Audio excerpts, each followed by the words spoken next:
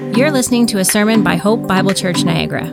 We believe in unapologetic preaching, unashamed adoration of Jesus, unceasing prayer, unafraid witness, and uncommon community. If you have yet to do so, we would love to have you join us for worship in God's Word on Sunday mornings. For more information, visit us online at hopeniagara.ca. Thanks for listening. It's a joy to be with you here. We have been praying for your church since the first discussions about planting in Niagara as people were driving to Hope Church in Oakville. And we have been, from a distance, very involved in praying, supporting your first pastor, Daryl Mullen, and his wife, Ruth. We're good friends of ours in London. And actually, I'd hired Daryl part-time on a contract to teach our youth for a year and walk through sort of this sense of calling to plant and all of that, and so excited to see what God has done in planting. It's been a joy for us to get to know your pastor, Ross, and his wife, and to build a relationship with them as we're growing together. So thankful for him, his maturity, his love for the Lord, his gifting, and really trusting all of you. And it's exciting to think this is last Sunday here in a new location. We were 15 and a half years as a church in a box and rentals in London. And so we have some sense of what you're going through, and it's exciting. And we'll be praying for you this fall in the new location, trusting the Lord that he knows what is going on, and for the fall ministry for all of you. And so my wife sends her apologies. She was going to come with me. I drove here this morning. But early Friday morning, her sister's husband, who's my brother-in-law, had a heart attack and died suddenly, very unexpectedly. So 2 a.m, we had to call or knock on doors for his 3 sons and their wives and tell them. So the last 2 days have been just a whirlwind, really just a blur, getting ready for the funeral on Thursday. And most of them are involved in our church. Thankfully, my brother-in-law loved the Lord, as does his family. So we're hurting. We mourn, but not as those who have no hope. So I trust the Lord in that. It's not been a normal weekend for me to prepare to preach, but I was reminding myself this morning as I was reading God's Word. I was up early and couldn't sleep, but God's sovereign. And I was thinking when Ross asked me to preach early summer this weekend, he didn't know and I didn't know, but the Lord knew. And so I always feel utterly dependent when I open God's Word, more so perhaps this morning, but that's a good thing. We need to hear from the Lord, and I just appreciate your prayers for us as well. And so open your Bibles to Matthew 17. We're going to spend most of our time in Matthew 17, but I want to start in 2 Peter 1, so you can turn there. And at the end of the sermon, we'll come back to 2 Peter 1, so perhaps leave a bookmark there, but so we'll spend most of our time in Matthew 17, but I just want a brief introduction from 2 Peter 1 to set our hearts and minds on the truth that Matthew 17 really falls into. So 2 Peter 1, verse 19, Peter writes, "We have the prophetic word," here's a key phrase, "more fully confirmed, to which you will do well to pay attention, as to a lamp shining in a dark place until the day dawns and the morning star rises in your hearts." Peter says we have the prophetic word. That means the Old Testament as they had it and the New Testament as being written. He's referring to Scripture. He says we have the prophetic word. We have Scripture. Now listen, here's the key phrase, more fully confirmed, to which you would do well to pay attention. Now, why is that important? Because, and we'll look at this at the end of the sermon, just prior to that verse, he talks about his personal experience on the Mount of Transfiguration, Matthew 17. When Peter had a personal, along with James and John, experience of the glory of God and the power of God, he had what so many today are longing for and praying for. God, if you'd part the skies, if I heard a voice from heaven, if I had some personal revelation, some special, and so many people, and listen, if that's you, please, please, please hear the word of Peter. We have a more sure and certain word in God's Scripture. And so Peter, I want to take you to Matthew 17 to show you Peter's experience, and we're going to walk through the transfiguration. Then we'll come back and read a little bit more of what Peter says there. I think it's important in this day and age we live to understand that God's word is all we need for life and godliness, and is more than enough for everything we face. And so let's look together. Let me read, first of all, the passage. We won't get to the ending verses very much, but let's look together in God's word. Matthew 17, verse 1. And after 6 days, Jesus took with him Peter and James and John, his brothers. So James and John's our brothers. And he led them up a high mountain by themselves. And he was transfigured before them. And his face shone like the sun, and his clothes became white as light. And behold, there appeared to them Moses and Elijah talking with him. And Peter said to Jesus, Lord, it is good that we are here. If you wish, I will make 3 tents here, one for you and one for Moses and one for Elijah. He, Peter, was still speaking when, behold, a bright cloud overshadowed them, and the voice from the cloud said, This is my beloved Son, with whom I am well pleased. Listen to him. When the disciples heard this, they fell on their faces and were terrified. But Jesus came up and touched them, saying, Rise and have no fear. When they lifted up their eyes, they saw no one but Jesus only, and they were coming down the mountain. Jesus commanded them, Tell no one of the vision until the Son of Man is raised from the dead. And the disciples asked him, Then why do the scribes say that Elijah must come? And he answered, Elijah does come, and he will restore all things. But I tell you that Elijah has already come, and they did not recognize him, but did to him whatever they pleased.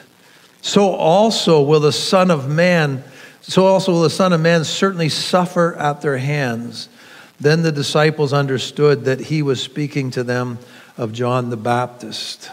Here we have the transfiguration. I want to just walk through this. We'll spend more of the time in the beginning here.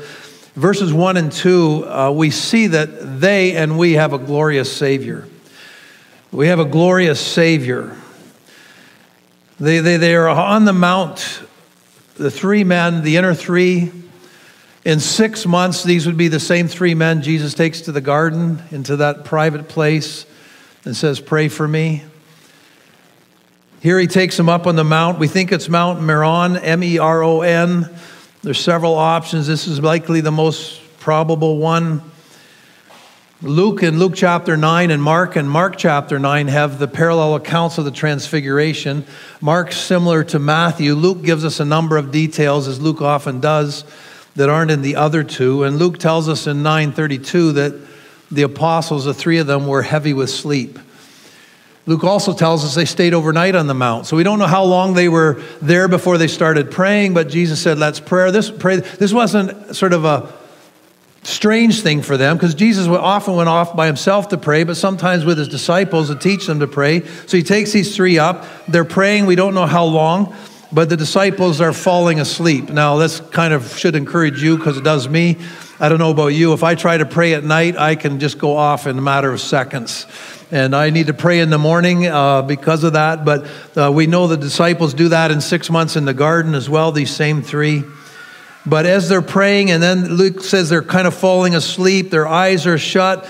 And then suddenly, it says in verse 2, Jesus, was transfigured before them. The word transfigured is the word we get metamorphosis from. Metamorphosis. The Greek word, the English word, means to be transformed.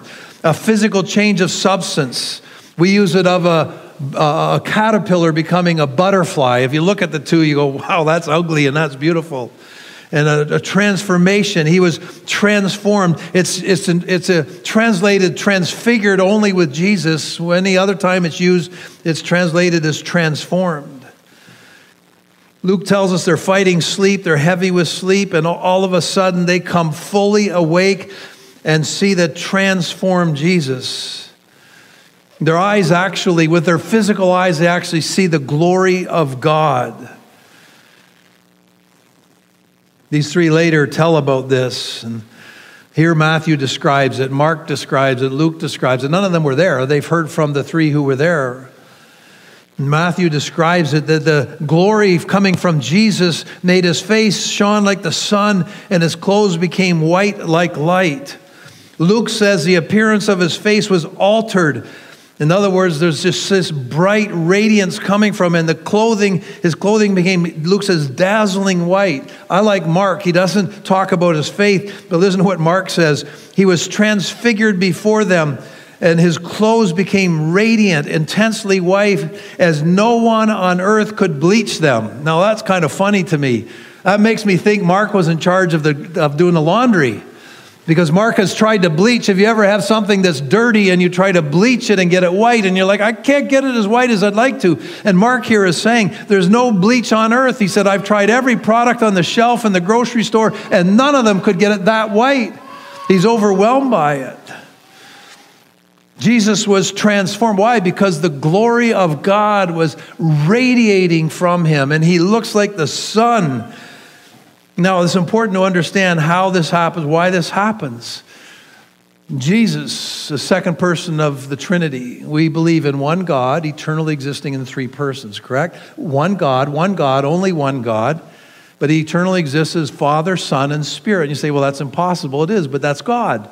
We can't understand it. We can try and illustrate it. All the illustrations fall short. It's miraculous. There's one God, eternally existing in three persons, Father, Son, and Spirit. The second person of the Trinity has always existed forever and ever because he's God. He's fully God, 100% divine. That's the one who's here before them. But Jesus, always being God, 100% divine, at the incarnation, the conception, and then his birth, he took on humanity. Now, he was fully man. He's 100% divine and 100% human. You go, that can't be. That's impossible. It has to be 50-50. No, he's God. He's 100% divine and 100% human. He was fully human in every way. And yet he was fully divine. How those two come together, I don't care. I don't have to try to figure that out. My puny mind can't understand it. It's a miracle. You can't understand miracles. Do you get that? Miracles, by definition, contradict every law we know. You can't prove a miracle. You can't really understand it. It just is. And so Jesus is 100% divine, 100% human. And just as my best description of it, I don't even know if this, Ross can correct this next weekend if I get it wrong. I just say sort of his humanity covered over his divinity. Now, I don't know if that's the best way to say it. I don't know how else to say it. Because when you looked at Jesus, Isaiah 53 said there was nothing about his appearance that you go, oh, there's the Messiah. I see his divinity. No, he looked like any other man. There was nothing about him. He just looked like another human. But he's 100% God, 100% divine. He didn't lose his divinity when he became man. Theologians give it the term the hypostatic union. Hypo, H-Y-P-O, static, hypostatic union. What this is saying is one person, not two persons, one person, the second person of the Trinity, always divine, then suddenly becomes the God-man. So the one person has, best way to put it maybe, is two natures. He has a divine nature and a human nature. He's fully God. Listen, God can never be anything but God, right? If God becomes anything other than God, he's not God. So at the incarnation, he loses none of his godliness, none of his Godhead. He's always completely God. But in taking on humanity, somehow when they looked at him, you saw the human, you didn't see the divine. But it was there.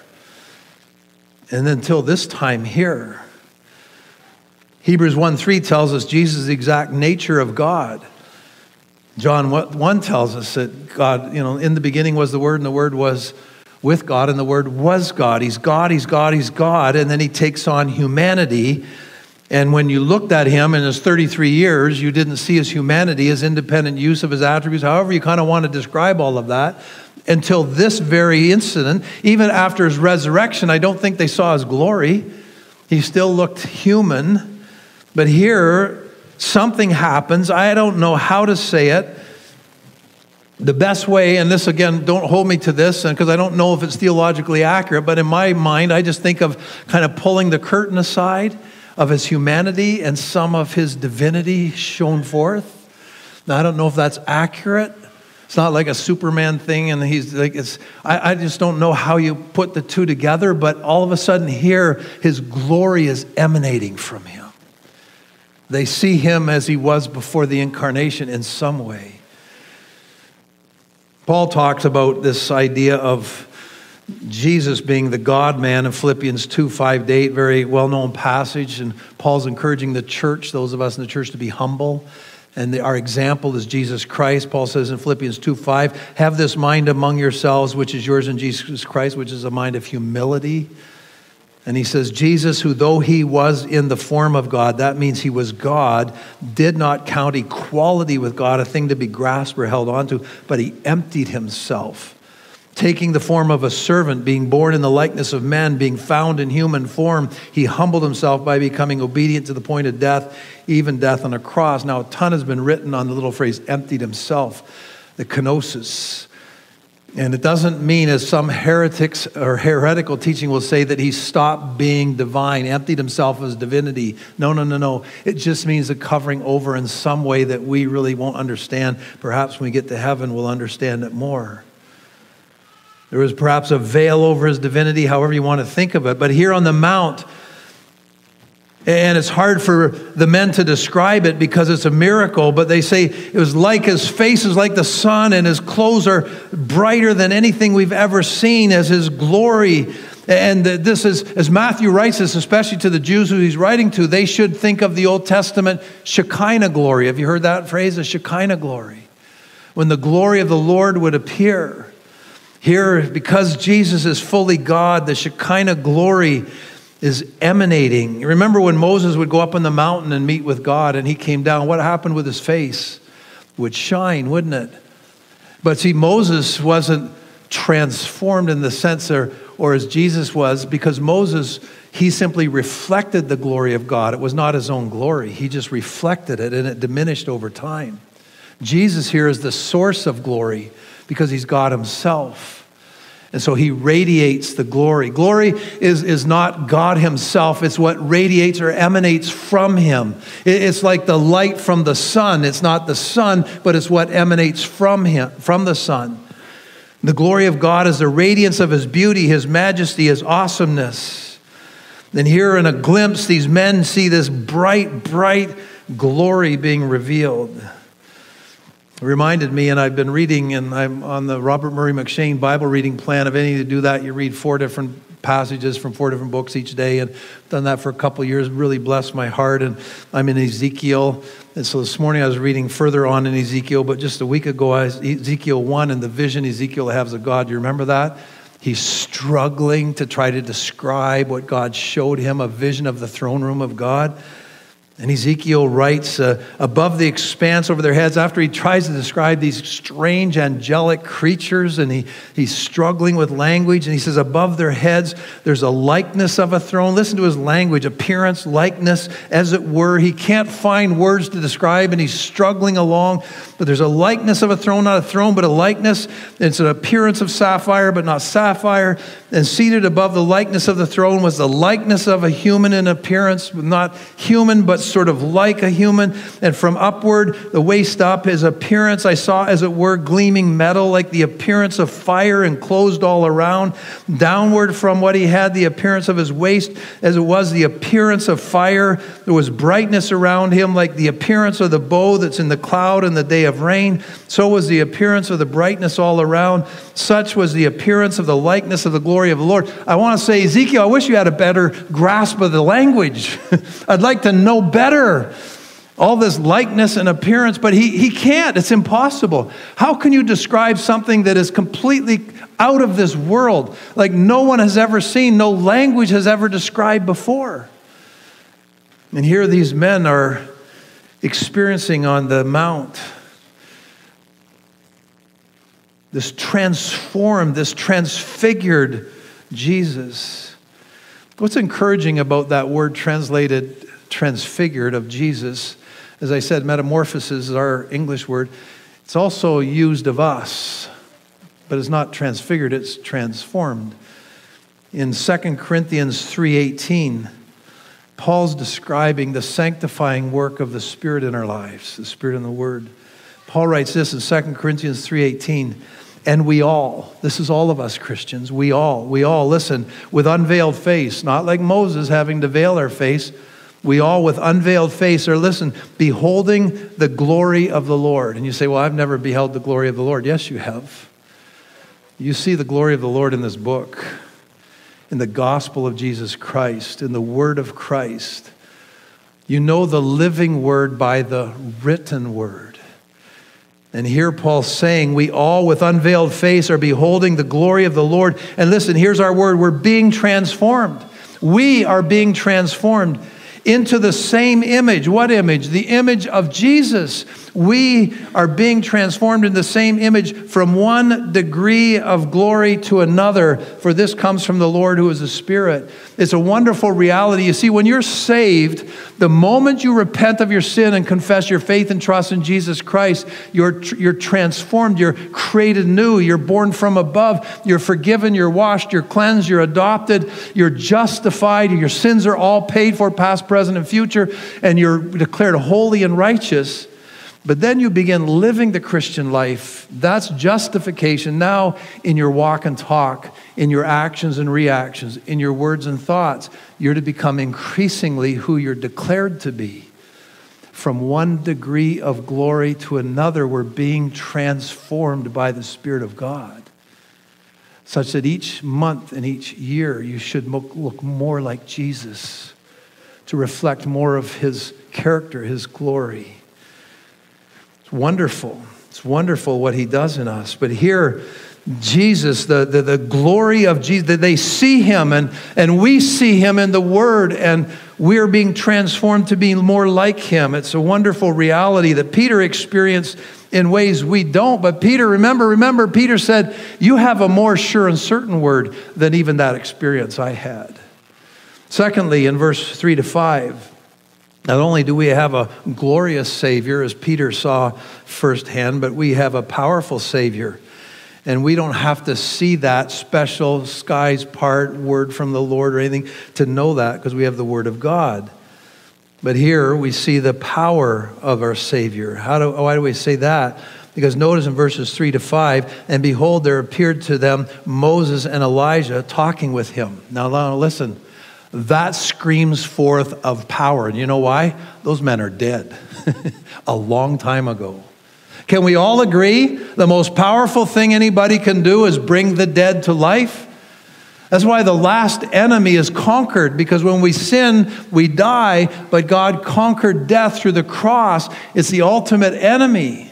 So the one who can bring life has ultimate power, correct? So when Jesus said, I am the way, the truth, and the life, here they're seeing it, because they're seeing two men who are long dead, and yet they have bodies and they're walking and talking. It's a reminder not only of the glory of our Savior, but the power of our Savior. Two Old Testament saints. Now, I don't know how they knew it was Moses and Elijah. I doubt they had name tags on. They didn't have pictures in their worship center. Moses, Elijah, Abraham. They didn't have videos or documentary.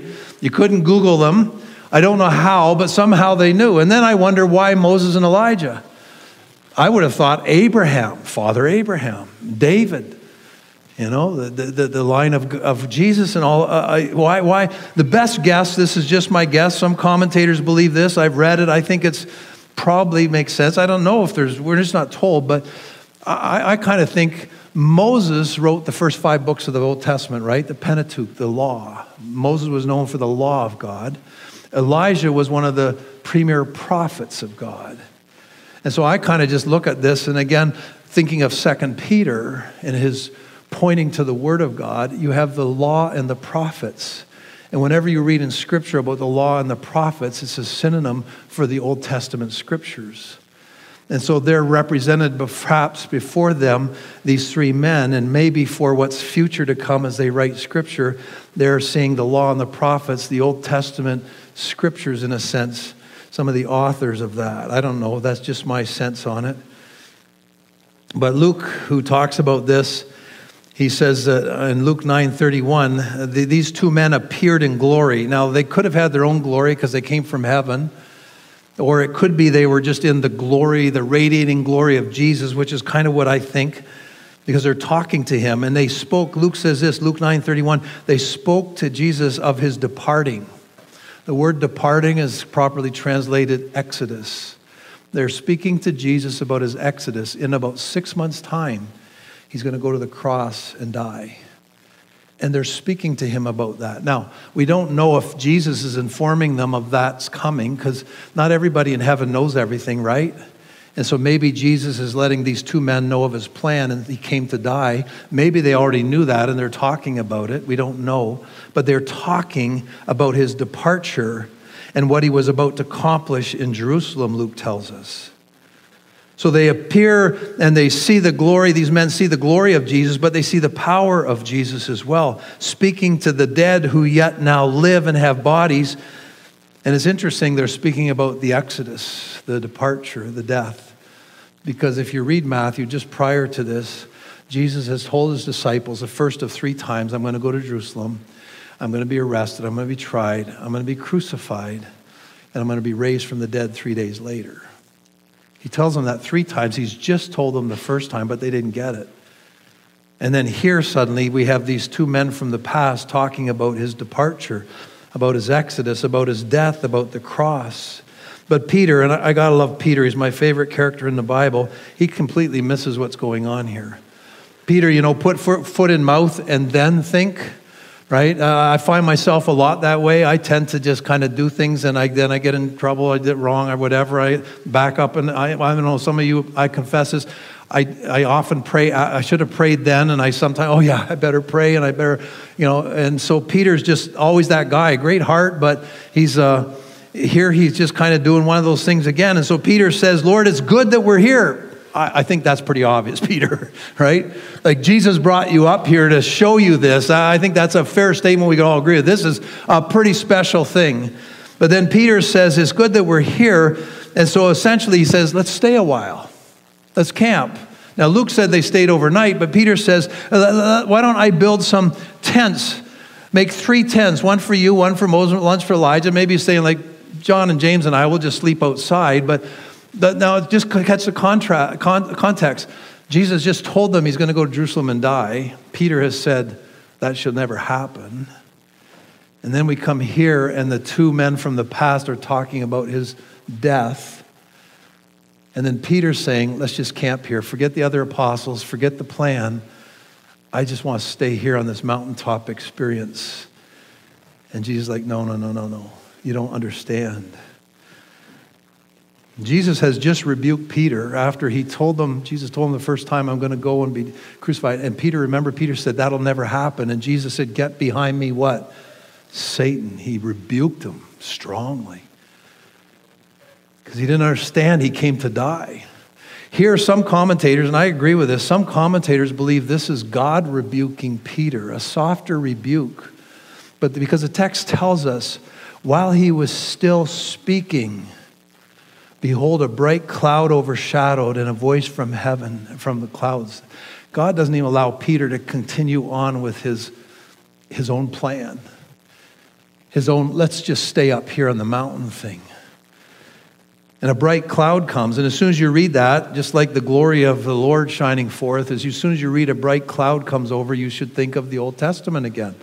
Remember, Moses went on the mountain and a cloud came down and descended on the mountain. And God led Israel a fire by night and a cloud by day. And so as soon as you read this cloud is the evidence of the presence of God. And so they recognize it's a bright cloud. Most clouds are dark. It's a bright cloud. And then a voice from heaven. A voice from the cloud means a voice from heaven. And God speaks. And I love it. Now, these words should remind you of the baptism of Jesus because they're almost exactly the same. When Jesus came up out of the water, remember? Some of them heard a voice from heaven. This is my beloved Son. Such a tender word from the Father. This is my beloved Son in whom I am well pleased. The Father loves the Son. Jesus said that, didn't he? I think John 17. The Son loves the Father. This is my beloved Son with whom I am well pleased. And then this, listen to him. Now, I think that last part should be unnecessary.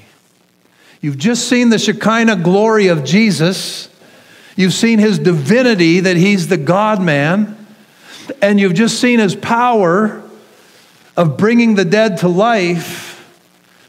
I think it's pretty obvious. Then you hear a voice from heaven, this is my beloved Son with whom I'm well pleased. Wouldn't it be blatantly obvious to everybody? We better listen to Jesus. Why does God add that? I think because he knew these men were dull and still rather self-centered. Twice more they'd be told about Jesus' death coming, and they would fight amongst themselves of who's the greatest. They'd lock themselves away when he's crucified, not believing he's going to be raised from the dead. And I think these words were spoken for you and me, because we struggle with being a church and a people in this day and age in Canada who like to pick and choose, not only from churches, but from the Word of God. When something confronts us, when something calls out our character, when something corrects us, far too many people edit the Word of God or ignore it. And God says, this is my beloved Son with whom I'm well pleased. Listen to him. I wonder, are you listening to the Lord today?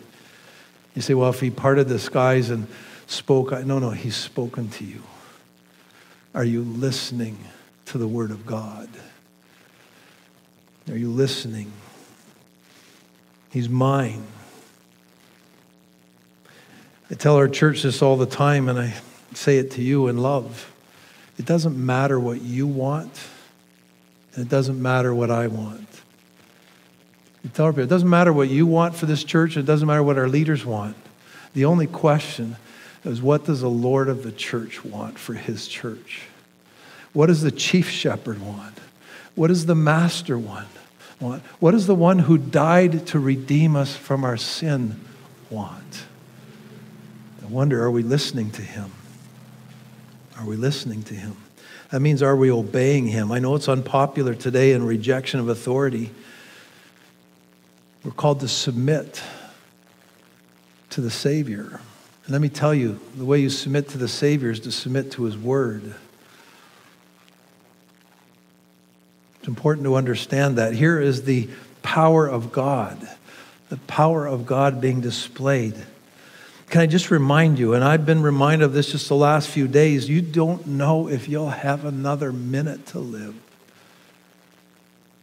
A fireman told me they zapped my brother-in-law 4 times, probably was gone almost instantly. We just don't know. Can I tell you, your salvation, your days on earth, your possessions, your future, your opportunities, your abilities, your skills, your business, your job, your income, your net worth, your bank account, your kids, your spouse, your potential, your smarts, your education, your degree, your employees, your clients, your house, your car, your clothes, your technology. I can go on and list everything. All of that is only from God and because of God and for God. And everything must be submitted to God, meaning submitted to the Word of God. It all belongs to him. He must be central, preeminent in everything. You say, well, he is. Then I ask you, do you read this book? Do you ponder in this book? Do you submit yourself to this book? So many are saying, I will if God will speak to me from the sky. We'll come back to Peter again. As we just kind of browse through the rest of this here, the response, and this is always the response, when you see the glory of God and the power of God, it always causes us to see we're not God. And in verse 6, you see their response, because when they hear the voice, the disciples, when they heard this, they fell on their faces and were terrified. Isn't it true in Scripture, whenever an angel shows up, what happens? Whoever's there hits the dirt, right? Because, and that's not even God. Those are just the messengers sent from the throne room of God. And they just go low, and here the disciples fall on their faces, and they're literally terrified. Now, we should have a righteous fear of God, but they sense their unworthiness.